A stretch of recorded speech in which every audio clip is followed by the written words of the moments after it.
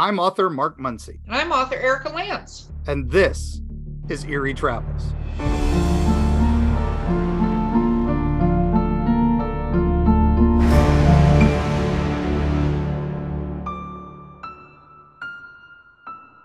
Greetings, travelers. Greetings, travelers. We have a special episode. I know I am so excited because this is someone who I've never worked with, but have worked with. I'm very excited to have a guest today. Okay, you know when you say it like that, it makes it sound like a made-up thing. That It's kind of like, the magician who says, this person from the audience with whom I have never worked, but it's a plant.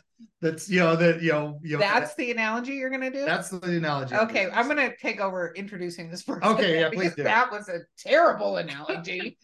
Anyway, okay, we are super lucky because this person has been a part of one of our most favorite handsome boy things, but I would say it's slightly cursed as well. Hey, But it is the amazing Sarah French. Yes. Hi. Come. Hello. It's so good to see you guys and meet you in person, kind of. Kinda, right? It's COVID in person. That's what we'll call COVID in person. Yeah. Exactly. I have to say, it did open it up for more things like this.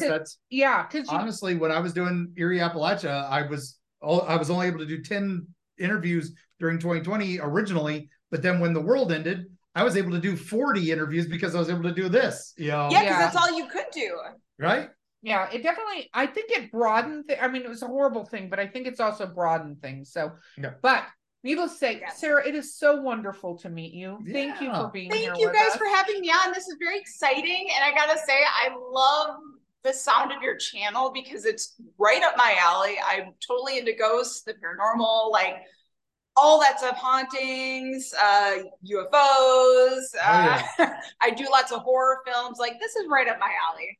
Yes. This is why we were like, we have to get you on the show. Yes. So, and it was funny because we both worked on a project about, as we mentioned, our favorite boy, Robert the Doll down in so, yes. I had written about him in Erie, Florida, so they brought me on as a talking head.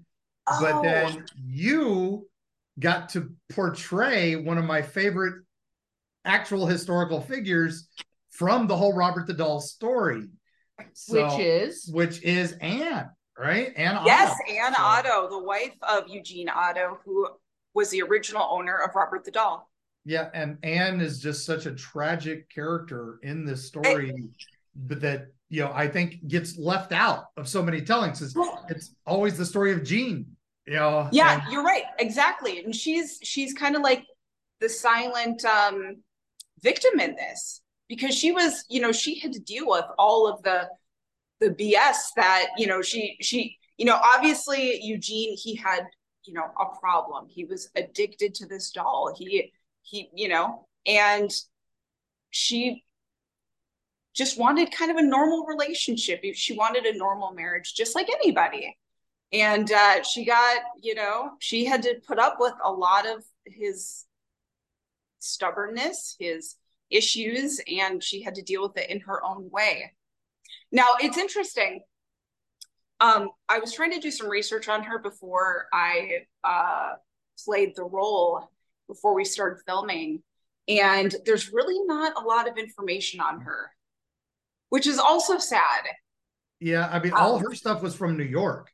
Where she sang at the Rainbow Room, which is huge, but again, her origins and all that are very, very, kind of, there's no real, how did she, where did she come from and all this. Yeah. And some of the research I was doing, she wanted to be, or she was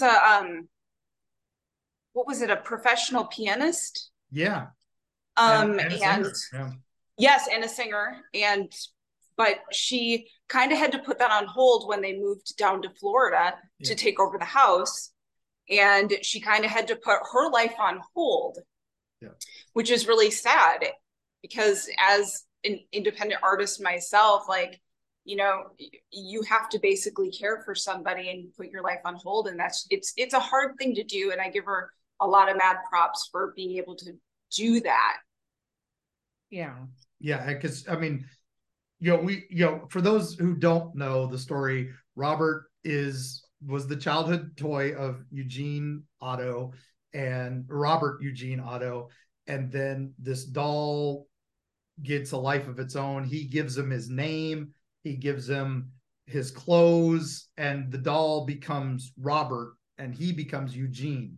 It literally is giving himself to this doll, his life, his personality, and his poor parents are dealing with all this at the time.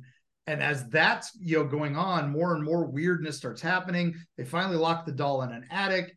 He grows up, he moves away, goes to Paris to become an artist. He learns new things. He's forgotten about the doll. He comes to New York, and that's where he meets Anne, and they become an item. And she is the famous one, and he is kind of just the side character. But then his mother gets sick, and his father had passed away, and he has to come down to Key West to restore his house, and that's when he brings his wife down. And then suddenly it shifts because he's got the doll, he's the artist, he's famous in Key West, and she isn't.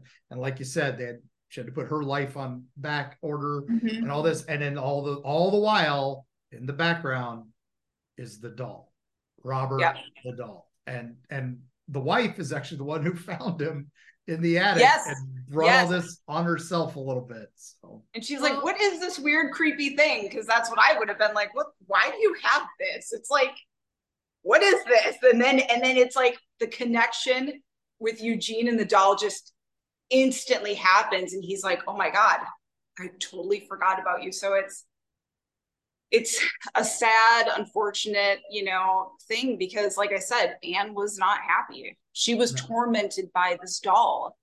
And, she didn't really have her husband to, be a husband, because he was so infatuated with his work, the doll, and the wife was kind of just put on the sidelines.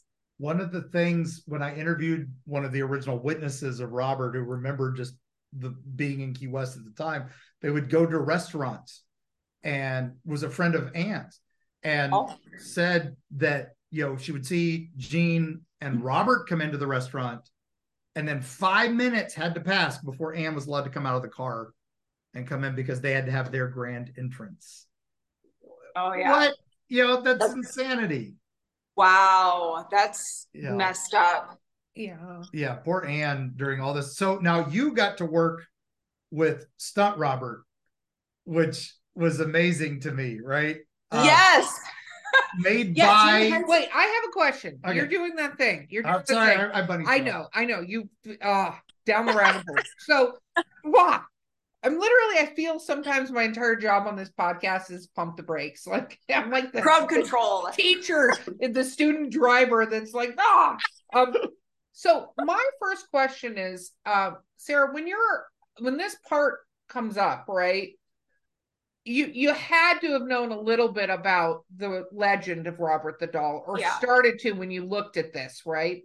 Well, so tell me that, because besides this, which I know we could probably do 4 hours of podcasts on Robert himself, and I want to talk about more about you. We're just going to touch on this. That's all I did. I was just I'm down for whatever. But I want to know, because there are certain stories that I feel like, and I'm a horror author, right? I write really, things, even though I will nope out of a situation. But I just go, if somebody handed me the script, I'd be like, nope, there you go. So really, tell me a little bit about that. Well, because he happens to be one of those paranormal phenomenons that there has been a lot of evidence that something, whatever it is associated with this doll. Even the person who made the film, right? Made the original. There was a Curse of Robert the Doll film made in 2016. It was unauthorized. It had nothing to do with. It was made by a German film company as tax write-off, and the producer of that immediately got arrested for other reasons, and then died in prison of some really weird illness. Really freaky illness. So that just shows you why you don't mess with Robert. So one more tale to add to his. Yeah. So I just, on this, I go, tell me about this. Tell me about you. Wow. That's the script. Yeah. That's really interesting. Well, I got to say, it all kind of came full circle for me with this job. I'm a huge horror fan. I actually grew up watching horror films when I was 5 years old. My mom was very religious. She didn't let my sister and I watch anything bad, no kissing, no blood, no nothing on TV, right? And, when your parents tell you not to do something, what do? Immediately do it. I was going to say, you want to do Elvira, it more. Dr. Paul Bearer, immediately snap. Yeah. Exactly. And so my grandma was babysitting my sister and I one night, and grandmas are really cool, right? Yeah. And we go to the video store. Yes, I'm dating myself. That's okay. It's okay. All the time. You're talking your fellow video store people. Yeah. You're all good. I miss it. I miss it so much. But we went to the video store and we were checking out the new releases and everything, and there was a film on the shelf called Child's Play. Oh, yes. That is where it all started for me. It was that particular film. Do you remember the My Buddy dolls at that same time? Oh, yeah. Oh, yeah. The male and female. Anyway, that's a those things are creepy as hell. Killed that entire line. That movie literally killed that toy line. So, yeah. Oh, my gosh. Yeah. Well, that and the possessed Cabbage Patch dolls, but that's a different show. Okay. Oh God. Yeah. So, I saw it and I was like, I saw the cover. I saw the doll on the cover. I was like, oh my gosh, I need to watch this. And I was like 5 years old. My sister was 6. So we go to my grandma and we're like, hey, grandma, this is a cool, fun kids movie. It's a new release. Can you rent it for us? And my grandma's not stupid. We thought we were pulling one over on her. And she's like, sure, I'll rent it for you. And I think she just did it because she wanted to make us happy. And I think so she did it just because she wanted to have your mom pay back for something in her childhood, and you guys would be up for the next 2 weeks. Yes. Oh, that's great. So we go home, put the movie in, and I was scared to death of dolls, toys. I'm like, is my doll going to try stealing my soul?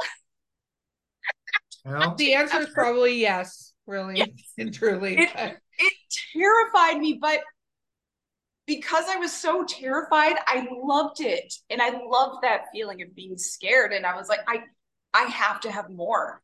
I want more. And then from that day on, I would just try to get my hands on as many horror movies as I could, and I just fell in love with the genre. I fell in love with being scared. And with that followed me into my teenage years. And, I'd make short horror films and things with my friends when I was in high school. When others were doing drugs, I was making little movies. And then that followed me into my adulthood with acting in them. But where I was going with this was back to Robert the Doll. A casting call came up on my phone, and it said they were looking for somebody that was in their 30s, that was mom-like, that was blonde, that basically had my description to a T. And I was like, okay. And then it said something, because they don't give you all the information. No. It said something about a haunted item or something like that. And anything that has to do with horror, haunts, anything like that. And I love doing recreation shows. They're so much fun to do. I instantly saw the haunted thing and I was like, I got to apply for this. And it's my description. So I hit I'll do the audition, but they have to accept you if they see you and they're like, okay, yeah, we'll send her the sides and everything. And the next day I got an email saying, we want you to audition for this. And I was like, oh my God, that's great. But what's funny is 24 hours later, I was flying out to Puerto Rico to work on another film. So I had to do this audition in 24 hours or less. Wow. Wow. And that the whole audition process is a whole nother beast in and of itself. Yeah. And for the audition, they said, okay, so here's what we want. I still didn't know at the time it had to do with Robert the Doll. But in the audition, we had to show all these different ranges of emotions. And they didn't even send me sides. They actually said, we want you to come up with a 1 minute long story you create yourself. And it has to do with like this haunted doll that takes place in the, what'd they say, the mid 1900s, or when was Robert the Doll? He started in the late 1800s, but that's right. But it was 1900s is when. That's right. Yeah, the early 1920s, 30s. Yeah. Okay. Yeah, and they said, okay, so it has to do with the haunted doll in the early 1900s, and you're scared. So show us what you can do. A minute story showing different ranges of emotions with a haunted doll involved. And I was like, I've never had an audition like that before. They usually give you sides. They usually give you dialogue. So it was really weird. But luckily for me, my boyfriend is a really amazing screenwriter. So I said, okay, Joe. Yeah. Oh, thank God. And we worked very well together. Good, and I said, Joe, I'm freaking out. And this is when I do my best work, is when I'm under extreme pressure. And this is extreme pressure because I really wanted this. And I'm like, Joe, please, here's what I need. Here are the perimeters, 1 minute story. I show all these different emotions and, give them a story of some sorts. And Joe's like, okay. I was like, please help me come up with something. So a half hour later, he comes up with this whole story, and he hands it to me, and it's literally a page long. I'm like, how am I supposed to memorize this whole thing in less than 24 hours and get it shot and get it sent in? I'm like, I'm good, but damn, that's like, I don't think I can do this. Yeah. And I was like, okay, just take a deep breath. I can do this. I'm going to do my best. And so that night I was studying after he gave me the page. I studied my butt off. The next morning I went on a really big hike, because that's when I do a lot of my studying, is when I'm hiking. I studied everything about this, and I was able within that to create all these different emotions, different breaks, different things that they wanted. And then I do the audition. Well, before I do the audition, I said to Joy, I can't do this. There's no way. I still have to pack for Puerto Rico. I'm going to be gone for a whole week. I'm stressed out. I can't do it. And he said, no, you're going to do it, and you're going to do great. Nice. Oh. And I said, okay, I'll try. I'll do the best I can. Because it's out of your hands. Once it's sent in, there's nothing else you can do. So I do the audition, and I was 75% happy with it. And I was just like, I don't know. And once I got my slate in there, and then, because they also wanted you to talk about other projects you've done and give a whole thing. Like, it was a lot of work. Yeah. And I sent it because they want to get to know you and know your personality and, stuff like that. And I sent it in. It came out. So it's supposed to be a minute, right? It came out to 6 minutes long. Wow. Oh, wow. I was like, there is no way I'm getting this. No way. And so I'm in Puerto Rico. I do the other film there. I come back, and then I have a photo shoot for this really cool comic book cover. That night, I got an email. Congratulations, you got the part. Nice. Oh, wow. I was like, what? That is awesome. That's great. And I got to tell you guys, it's not easy. I mean, you're auditioning nonstop. There's maybe a 2% chance you're going to get any gig that you audition for. It's really a beast, especially right here in LA. It's really hard to book an audition. Yeah. But they were really happy with what I gave them. And yeah, but so getting back to that. So in order to prepare for this role, I did my research on Anne. I did my research. Oh, well, then that's when they told me it's about Robert the Doll. This is the show name. Curse of Robert the Doll. I was like, what? Yeah. Oh my God. And the other cool part was the director, Brian, I worked with him previously on another recreation show about 5 years prior. And that one was for like some true crime show. I can't remember. Oh no, it was Ice-T was hosting it. Wow. Something in Ice Cold Blood. Okay. I did a crime recreation show and I was the lead in that. And him and I, like, we got along so well. And then I saw he was a director. I was like, oh my God, this is so weird. So I did my research on Anne and the family and Robert the Doll. And to be honest, I didn't really know much about Robert the Doll, which is weird because I'm big into the paranormal. I'm big into all that. But for some reason, Robert the Doll kind of just, it wasn't on my radar. You know what I mean? Yeah, he's one of those, the right people know him, at the time, at the right time. Yeah. Which is really weird. I knew of him, but I didn't know much about him, the history and everything, and Eugene and Anne. And so I was trying to, as an actor, I'm trying to go through these different emotions on what Anne was thinking during the time that she was married to Eugene and what she went through, the roller coaster of emotions. And she went through a lot. So I was really trying to channel her and do the best I could with that and really bring that to life. So how it's a full circle for me is, one, I'm big into the paranormal, big into horror and all that. And watching Child's Play has led me to where I am today in the horror world, because if I didn't watch Child's Play, who knows if I would have been as big of a horror fan as I am now, and that which has led me to wanting to be in horror films and be an actress. So it was really cool when I got this part. I was just over the moon.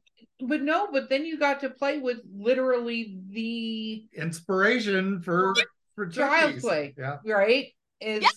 Robert. That was the comment. Well, the story is that the screenplay author was inspired by another book, another movie, which was the Killer Dolls, or the one from Full Moon. But that writer was the one who was inspired by Robert the Doll stories. So it's kind of so that's how it worked. It was telephone, but that's why it worked really well. That was awesome. I know the legend is that he was inspired by Robert, but he was inspired by this other movie and then stole it from that. So okay, I have two more Robert the Doll questions, and we're going to break. Sounds okay, you don't get to talk about Robert the Doll anymore. We're going to talk about other paranormal things. All right, you're going to time out. But I have one question too. Okay, you ask one question. I'm going to watch this. All right, I just want to say, so with now you worked with Stunt Robert mostly in the reenactment stuff.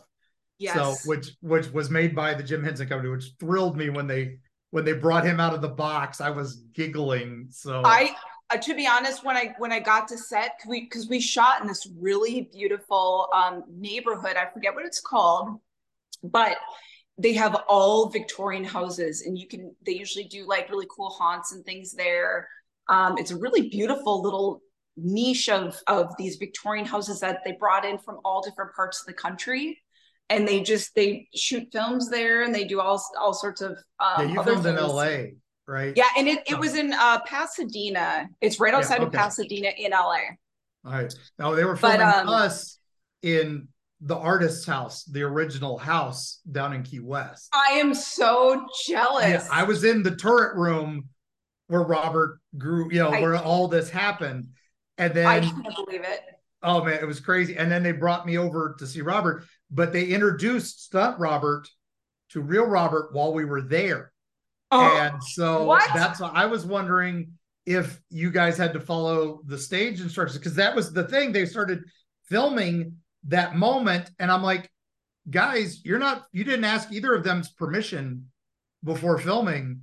And that's one of Robert's rules is, do you have permission? So I guess they said we had already shot so much of this other stuff, we didn't even think about that. So thank God. Okay, so they shot that last. Yes. They shot my stuff first. Your stuff last. So hopefully they'd already done all that. But I wanted to ask if they had asked his permission before filming or not.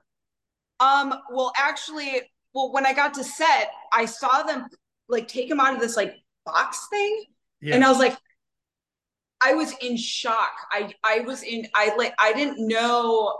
I guess I really didn't. They don't really give you much information before you get to set. I really didn't know kind of what I was in for, and I saw him, and I was like, okay, everything's gonna be fine. I'm not gonna be haunted. Everything's gonna be okay. Well, when they introduced the two, I was just like, okay, you realize what you've done now, because Robert imprints on other effigies of himself. And that's what the whole Ozzy Osbourne, Jack Osbourne, where they had their own little mini Robert and had to do all this. Oh my God. I'm like, you better treat this one just like Mr. Real Robert. And there better be an apology letter after everything's done. Right. Well, the thing is, the first half of my scenes, I was holding him. Yeah. So I had to hold him for, the first half of the day. And I was so respectful. I was like, yay. Thank you. Are you, I was treating him like, okay, if this thing is haunted, I'm going to take all the precautions. No, that was the right 1,000%, which was going to be my question. I was. Because that ends badly for everybody who doesn't do that. And I got to say, things have been really great in the last couple of years. And we shot that, I think, 2 years ago, if I remember correctly. So I'm okay. Yay. No plane crashes. I treated him with respect. And, when I had to set him down, I was like, okay, Robert, I'm going to set you down, but your handler is going to be in here. And he had his own handler, and it was really cool. Yeah. I'm glad it went well for you, because after that released, me and my sister both got into car accidents. That was a release when right after I filmed it, both my daughters, both my kids got in car accidents within a week. Literally within a week of each other. This is our producer, Callie. Yeah, by the way, hi. Yeah. So and yes, so I wrote a letter to Robert afterwards, and Robert, I don't know what I did wrong, but we tried to do everything right. And I haven't been in an accident since. So okay. Thank God. You're all, oh my goodness. Yeah. So that's the thing when it comes to the paranormal is you have to be very careful and you have to take precautions no matter what. Yep. Don't poke the bear. Yeah. Trust me, I learned my lesson, and we can talk about that later. Well, we're going to talk about that when we come back from break. So we're going to take a quick break, travelers. We'll be right back. Whew.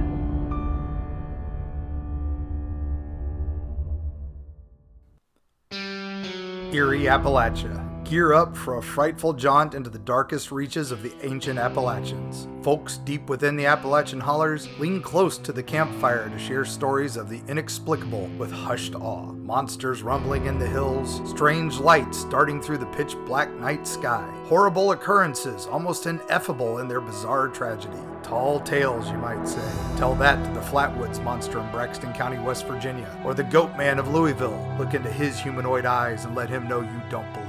And what of those apparitions in Mammoth Cave's Corpse Rock, or the Satan spawn known as the Jersey Devil? How do you respond when confronted by these mysteries? From the metaphysical energy that swirls near Serpent Mound in Ohio to Point Pleasant's Mothman legacy, Mark Muncy and Carrie Schultz explore the dark history lurking in the shadows of Appalachia. Read by Mark Muncy, author and experts on strange folklore with appearances on shows such as Ancient Aliens, The Curse of Robert the Doll, and many, many more. Greetings, mortals and others. I'm Dick Terhune, the voice from hell. I work with haunted attractions all over the US, Canada, and Europe to increase audiences and enhance their experience with highly effective commercials, narrations, animatronic character voices, whatever your dark heart desires. Let me help you do more, scare more, profit more. Find out more at Voice from Hell on Facebook and at voicefromhell.com.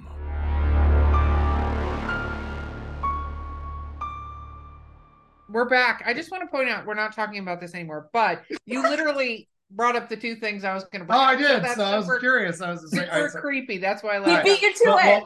Yeah. And so with that, we're going to stop talking about you, Robert. We love you, Robert. You're amazing, and you're the most handsome boy in the entire world. Yes. So thank you for letting us talk about you. Yes. Well, Thank you. obviously he likes Sarah. So yeah, Sarah took care of him. Yeah, Sarah took very good care. Yeah. Robert's mom. So. Yeah. Okay. So let's talk about your experiences. So first of all, I love that you watched Child's Play because mine was Nightmare on Elm Street. Oh yeah. And that's so good. Yeah, so good. But let's talk about your experiences because you have experience. Where do you want to begin us on this journey? Oh gosh. Well, I guess I was into the paranormal before I was into watching horror films. My mom, she's, like I said, she was super religious at the time, and she still is to a certain extent. We lived across the street from our church that we went to, and, it was a very important part of our life. And, but my mom was always just into spirits and ghosts and, the paranormal. And her interest in that made me interested in it. So she had her own experiences. I can't remember them off the top of my head, but she would tell us these stories like when we were super young, which is funny because, that would, of course, scare a kid. But when I was in kindergarten, I remember we would have a break and go to the library, and all the books I would be looking for all of them would always have to do with spirits and ghosts and things like that. That was it. That is all I looked for. Yeah. Did you have an invisible friend? Not that I know of. Okay. A lot of people who are younger have invisible friends, and then they're told they're imaginary friends, but they're not imaginary friends. They're invisible friends. I'm a firm something believer. we've discussed before. So that is really interesting because I think kids can see things that we, as adults, were told so much that that's why I don't like the term imaginary friend. I prefer the term invisible friend because parents can't see them. But if you ask a child about this friend, they will tell you so much about the history of these. I believe friends. Yeah. So, okay. Sorry. Yeah. Continue on. But I remember I lived in this house, the house that was across the street from our church. And we had this room called, it was a pretty old house. I think it was built in the 30s, 40s, maybe. Yeah. My grandma owned it, but she let my mom and my sister and I live in it, which was really great. And we had this room upstairs called the Blue Room, and it was all blue, like a really dark, kind of weird blue color. And it was the only room in the house that had that color, and I don't know why. But my sister said she saw something in there, and my mom, if I remember correctly, said she saw something in there as well. So we definitely think there was something in the house besides us. I never saw anything, and I don't know how I would handle it if I did, especially when I was a kid. I don't think I would have handled it very well. Yeah. But I remember my sister telling me and my mom telling me that they had some things happen. Oh, and actually, it's going back to me. My mom heard it because we had these old creaky stairs. She would hear something walking down it every now and then. So, yeah. I don't know. It creeps me out actually just thinking about it right now. But like I said, I've always been into that. It's always interested me. As a kid, I would rent, the books and read about it. I read about the Fox sisters. Oh, the famous sisters Victorian that were the mediums. Yep. They might have been debunked. I don't remember. They said they recanted. They said, "Oh no, this is all fake." And then one of the sisters said, "No, I faked it all. This is all we faked it." And then later she said, "No, I had to say that because we were getting pestered so much." So it's a recant of a recant. Who knows? Sisters is a whole fun thing. We'll do that another time. So it's just interesting to hear about all these different stories. And the other one that always really interested me was the brown lady at Ryham Hall. Yes. Remember that painting? Yeah. Yeah, and that was in was that the UK or England or something? That's in England, yeah, and it's That is probably one of the most famous ghost pictures of all time. Yeah. Because it's early days of photography, and it's exactly what you want when you see a ghost, supposedly. Yeah. And it was what all of us grew up. I think it was on even the Time Life books of hauntings. One of them, that was the cover. Yeah. You want to know something funny that you're talking about Time Life books? We have some really great bookstores out here in LA, some really old ones, and they have all sorts of really old books and stuff. I got the whole collection of that Life. What was it? Like, yeah, the Life magazine, Time Life books, Tales of Mystery and the Unexplained. Oh, yeah. Yes. Mysteries of the Unknown. And Mysteries of the Unknown. That's it. Yes. I got the whole collection. Yay! Recently. Those are great. They did that one, and they did the fantasy one, which is like elves and dragons and stuff. Those were the two. Well, then of course you got the scary stories.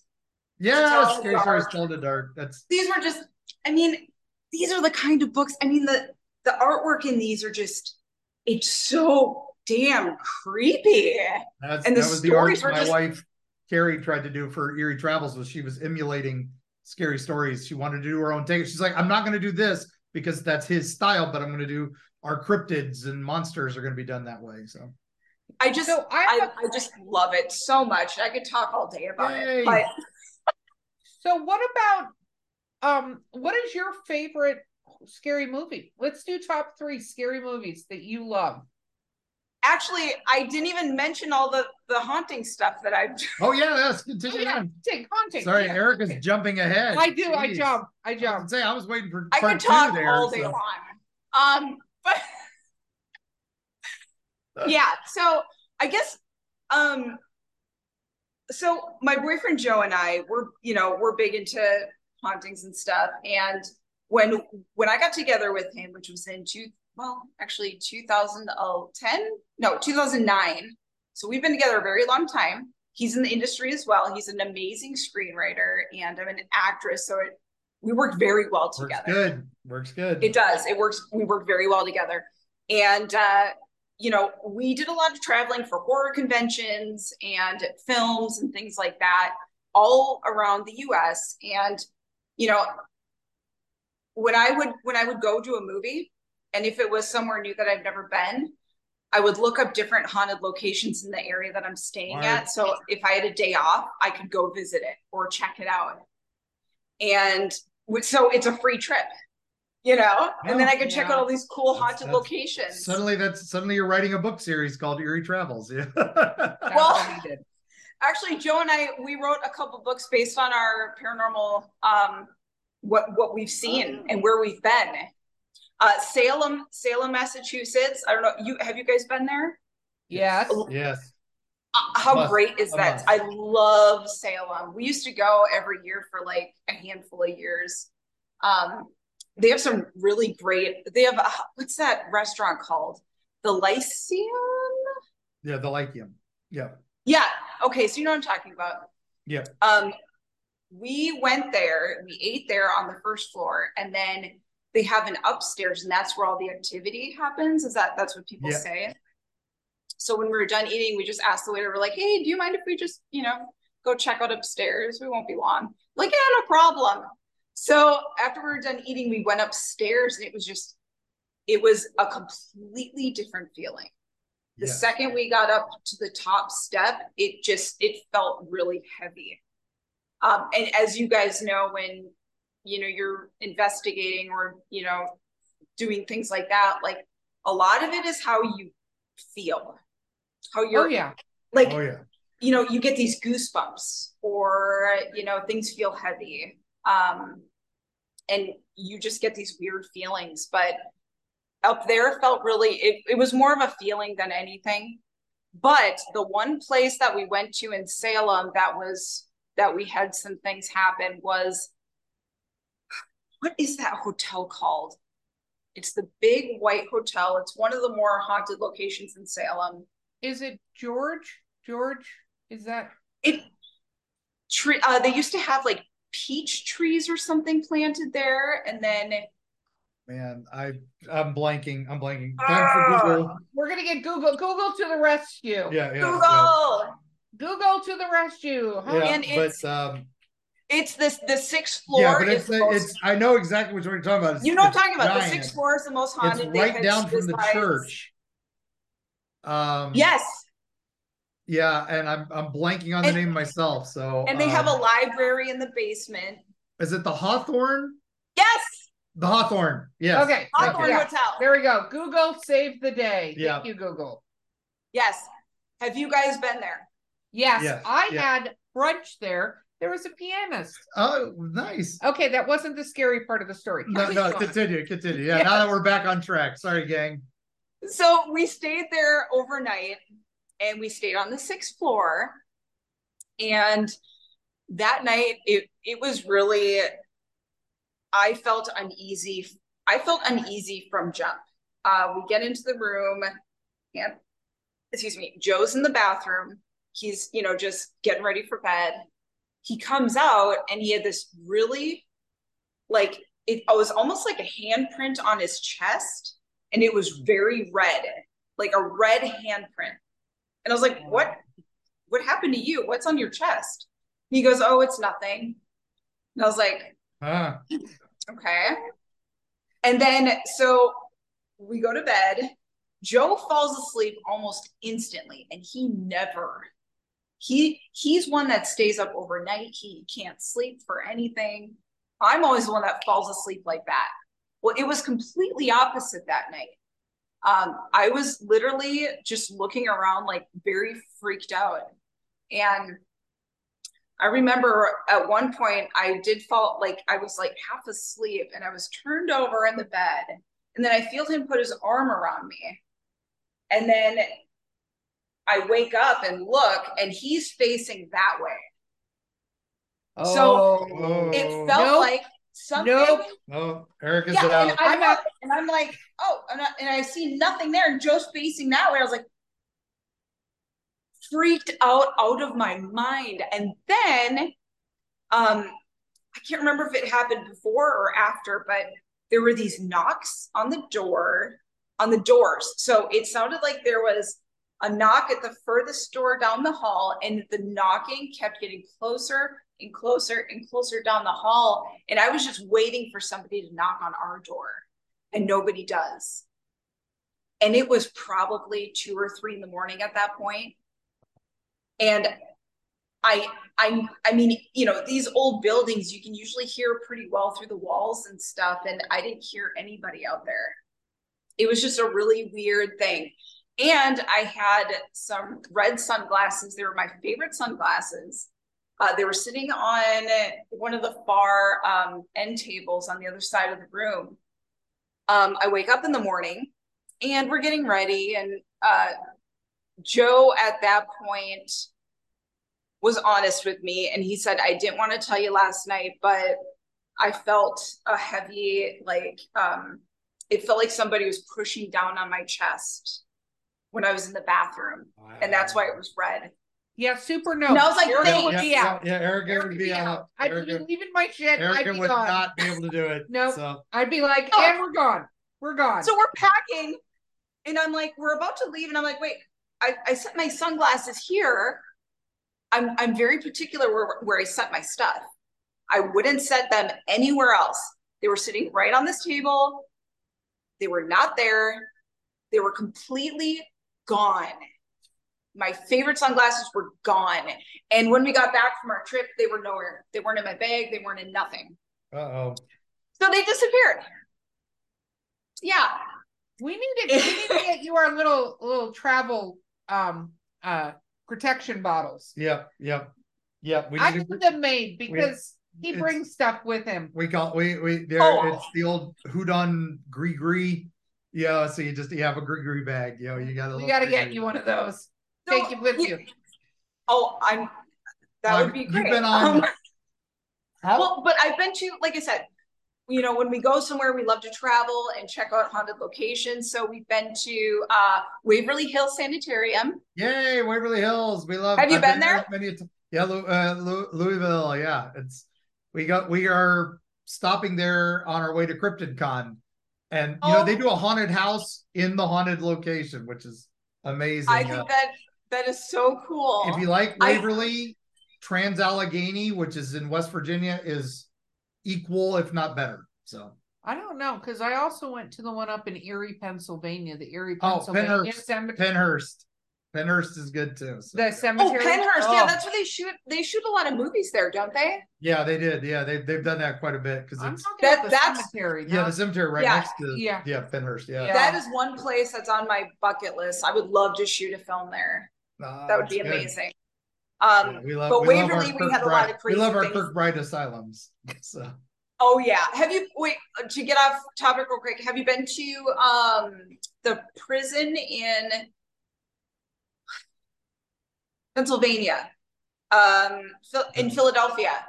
Oh, not yet. That's this year in December.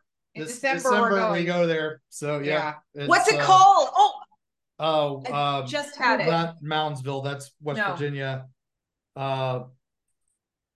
Hold on. We're Googling. No, I got it. Okay. It's Eastern State. Eastern State. Eastern State. I get one to say state. I'm like, they're all state. Right. I love that place. I was filming a movie there, and I had the day off, and I was literally, my hotel was literally 2 blocks from there. So nice. I walked there. But I remember the night I got in, we were at this bar, and I looked over, and there's like this big wall, and I was like, what building is that? That must be like the highway or something. Like, nope, that's Eastern State Penitentiary. I said, what?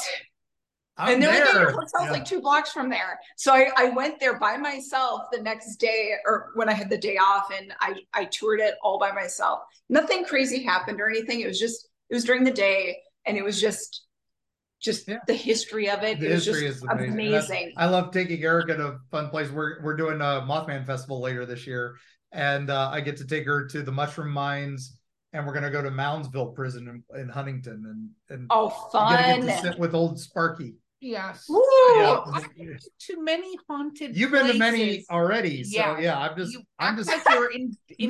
introducing you to some you didn't know about. That's true. He wants to see about the Mushroom Mines because it's very creepy in the Mushroom Mines. Ooh. Yeah, that's a place to film a movie. But, oh my God, I would love an abandoned that. mine system in Olive Hill, Kentucky, and it's incredible. So it's wow, that's so great. But all right. So now, speaking of your horror films, okay, what have you ever had a haunted set, or any issues like that while filming any of these? Because I've heard that it's a thing. It's more than a few people have emailed me, hey, I was filming this horror movie and then this thing happened, and things like that. So unfortunately,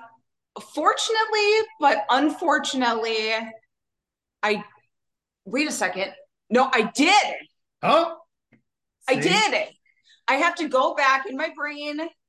I have to think. You've done a lot. You've done a lot of projects. So. I say I have a drunken gnome up there that has to find the Post-its, and a lot of times it doesn't find the right Post-it. It brings me something, and it's like, this is what you. And I'm like, no, that's not what I'm thinking at all. I usually can only remember like 5 years ago, and then it's all kind of like a little foggy. But okay, yes, I did.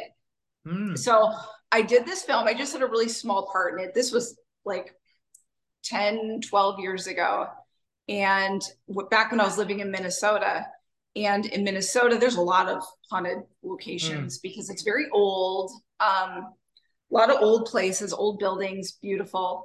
But the filmmakers that night for my scene were shooting in this place called the Soap Factory.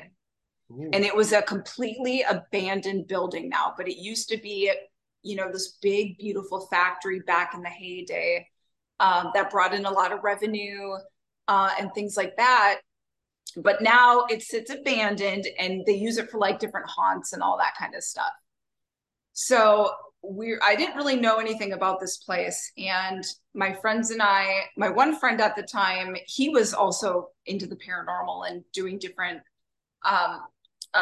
investigations. So while we weren't filming, before we started shooting our scenes, which was later that night, we decided to go down into the basement. So they were filming on the top floor, and I think it was like the 3rd or 4th floor. And so we were hanging out all the way down in the basement.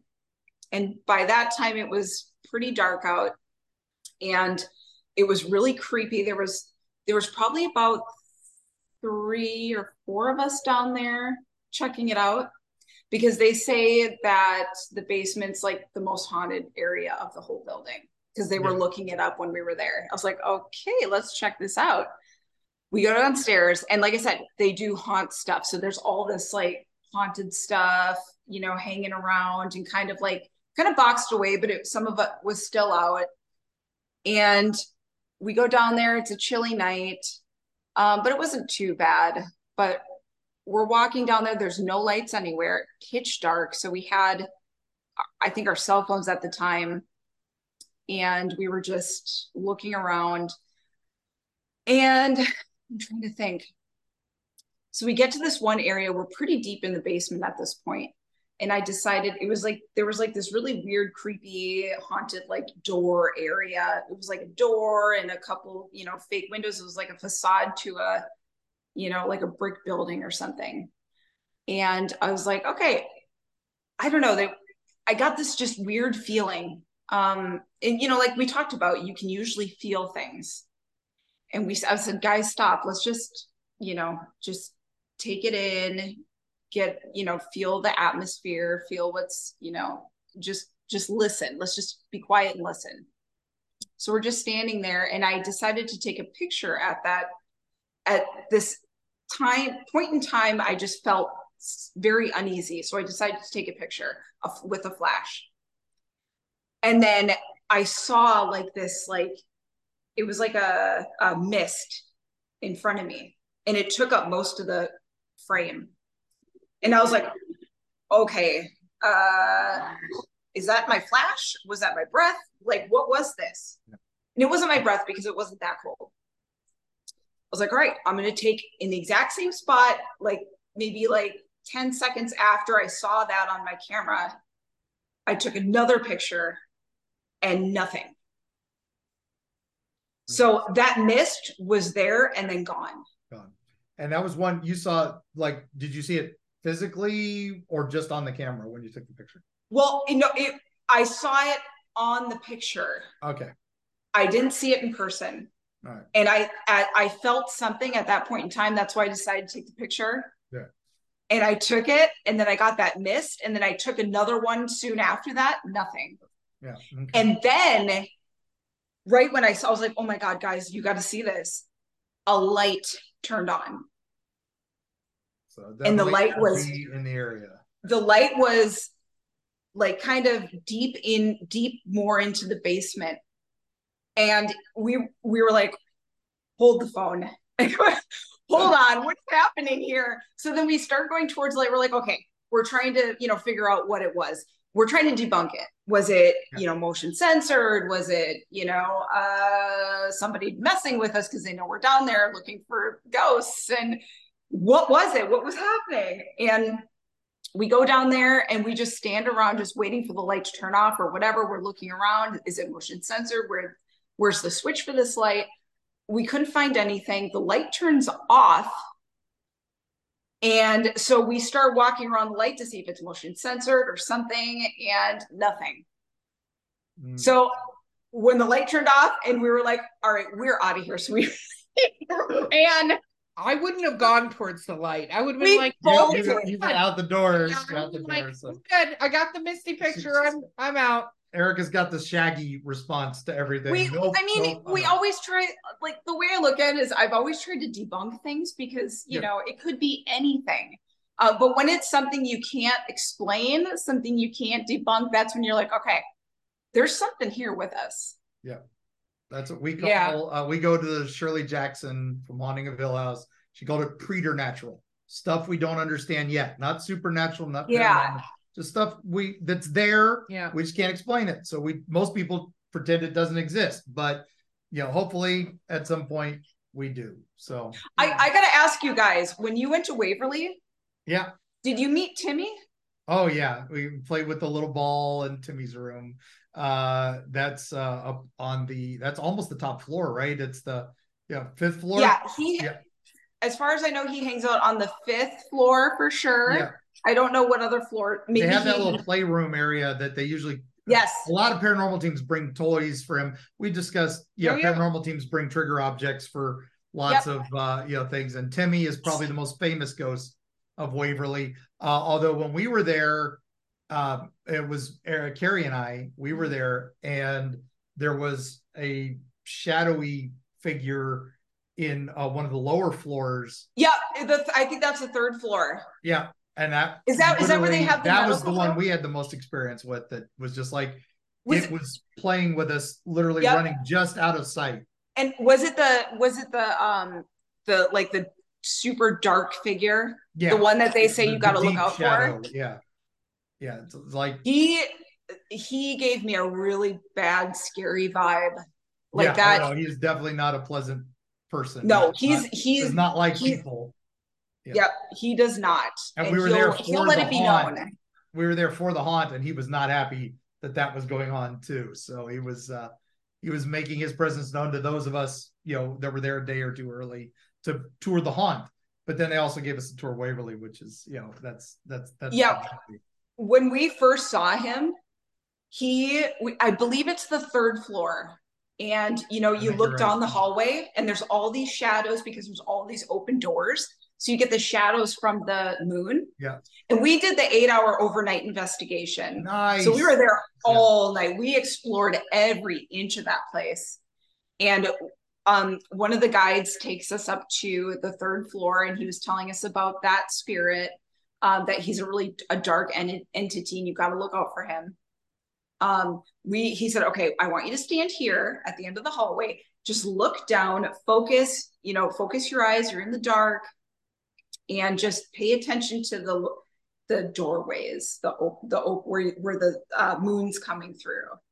And almost instantly, we saw a dark figure kind of peek out of the doorway. Like it knew we were there. Oh yeah, he likes to mess with them. I mean, that's literally straight out of a horror film. Oh yeah, and it's literally the two hands on the door leaning in. Yeah, it's the Boris Karloff Frankenstein pose. Yeah. And he gets it, and then he goes, "Okay, guys, now that we saw that, we're gonna go straight down the hallway." Yeah, the guides are like, "Yeah," we're like, "Wait, we want to see more." The guide's like, "Nope, I'm done." I'm like, "Why do you work here if you're not going to?" He goes, "Yeah, he knows. Yeah, they know. They know this is step one. Step one is get away from this thing." Yeah. Good. You saw it. Everybody, move along. Let's go. Oh my goodness. And the body shoot, it's really obviously really creepy down there too. We didn't really get too much down there, but we got halfway down and we were just hanging out, just being quiet and listening. We heard something moaning at the end of the body shoot. So that was very unsettling.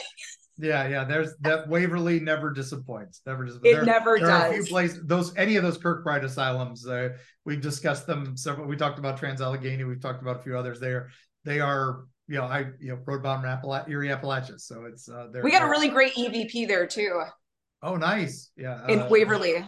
Electronic voice phenomena for those who aren't in the know, and that's usually when you ask a question, you get some sort of weird response. You don't hear it while you're there, but the machine picks it up. So yeah, you want to know how we heard it? I got to tell you how we heard it real quick. All right. So we were in this one room. I believe it was one of the operating rooms, and that's where, for those who don't know about Waverly, they used to house tuberculosis patients there, and patients would die by the day, and that's why they created this thing called the body chute, so they could secretly wheel the bodies down while the other patients were, trying to recover from whatever surgeries, or they just wanted to keep up the morale of the folks that lived there. They need to see dozens of bodies being but done. So many people died there, and it's a really sad place.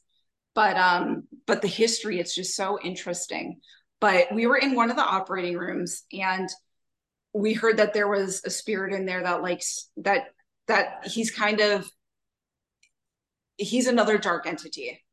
And so we're like, okay, we got to check this out. So we're in there. We have our night vision camera. We have our recorder going. And we weren't getting really anything. We weren't feeling anything. And Joe, of course, he starts to kind of provoke it a little bit, which we don't normally do that. but he just, we're not a you know, fan he was playing with fire. He's like, oh, come on, there's, you know, there's no one in here. And, you know, I don't remember what he was saying, but all of a sudden the room, again, the atmosphere, it got really like heavy, and it just was not feeling right. And I was like, we got to go. Like this isn't going to end well. We need to leave. And while he was provoking and everything, we had the recorder going. When we left Waverly, and while we did leave, we did say, you know, please don't follow us. Thank you for having us. You know, you do the niceties, so hopefully nothing follows you home. But we do think something did. Very important. Very important. Yeah, very important. And be just as respectful as possible. You don't want to take any chances. And so we're driving home, and we have the recorder plugged into the car speakers, trying to listen to see if we got any EVPs that night. All of a sudden, we hear, "Get out." Wow. Literally loud in the car while I'm driving. I'm like, the best. Oh my god. And that is when Joe was provoking. And we didn't hear it. We weren't in the room, but when that atmosphere changed in that room, that's when it said it. Yeah. No, so for those of you who want to do ghost hunting and are interested in it, that's great. Just be very careful. Don't take any chances, because you can really seriously get hurt. Something can attach itself to you. You have to take all the precautions you can. It's a very dangerous thing to do. We say that all the time, and we say be very respectful, because the truth is you don't know what it is. We've talked about fear mongers on the show. There are other things other than just spirits out there. Mm-hmm. So you do not want to necessarily take those things home, because you have no idea what their intention is or what they're trying to do.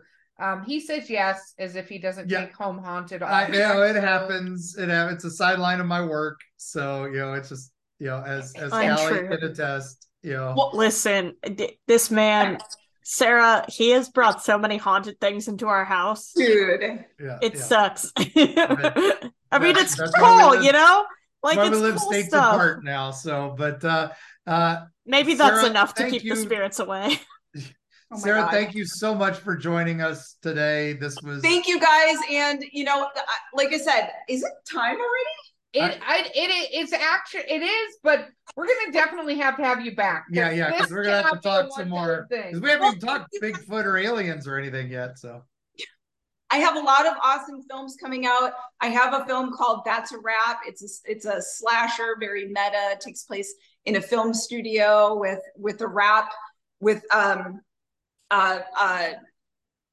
actors from this film, and that there's a killer running loose.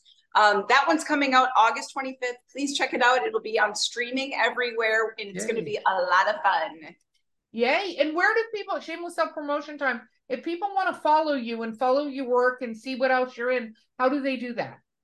They can check me out on Facebook. You can just find me, Sarah French. I'm always online. I'm always promoting, and I'm always chatting with everybody. Like, I love talking to fans. And Facebook's great. Instagram, Sarah French Online. And I'm on Twitter as well, under Scarlet_Salem. And I'm trying to be everywhere. Coming up soon? Conventions. I do actually have a convention coming up. I don't really do much anymore because I'm very focused on film work, and it's been really great actually this year. And we have a whole lot of things lined up for next year. But I'm doing Days of the Dead in Los Angeles. Yes. That's August 25th to the 27th. And we're actually going to have a panel there with some of the actors from That's a Wrap. And we will be giving away posters as well. Hey, awesome. So absolutely go check out Sarah there. Sarah, thank you so much for being here with us on Eerie Travels. Thank you, guys. This was so much fun. And it was fun working with you, actually talking with you this time. So, you know, Well, let's do it again. Yeah, we'll have to do it again soon, and we'll bring our bestest boy with us at some point. So no, we're not bringing the bestest boy because he needs to be there for everyone else because he's the most handsome. That's boy right. in He the needs world. to stay at Key West. Thank you, Erica. He is protecting But Key West. again, thank you, Sarah, and thank you, Robert, for letting us talk about you a little bit Thank today. you, Robert. Yes, thank you, Robert. And you can always find that Curse of Robert Dahl. It's on Discovery. I believe it's Plus, Discovery. It's Discovery Plus. Yeah, and I believe Amazon. Yeah, and Amazon Prime. Yeah, so definitely check that out, and you can see Sarah being a wonderful actress and hear me telling goofy stories. So thank you, gang, so much for joining us. As always, please like, share, subscribe, tell your friends. We are in Paranormality Magazine's top 10 podcasts, and we are on Podbean's podcast to watch. So we'd really like to expand that more. So please, do all the things, give it all the love, and we will see you on the other side.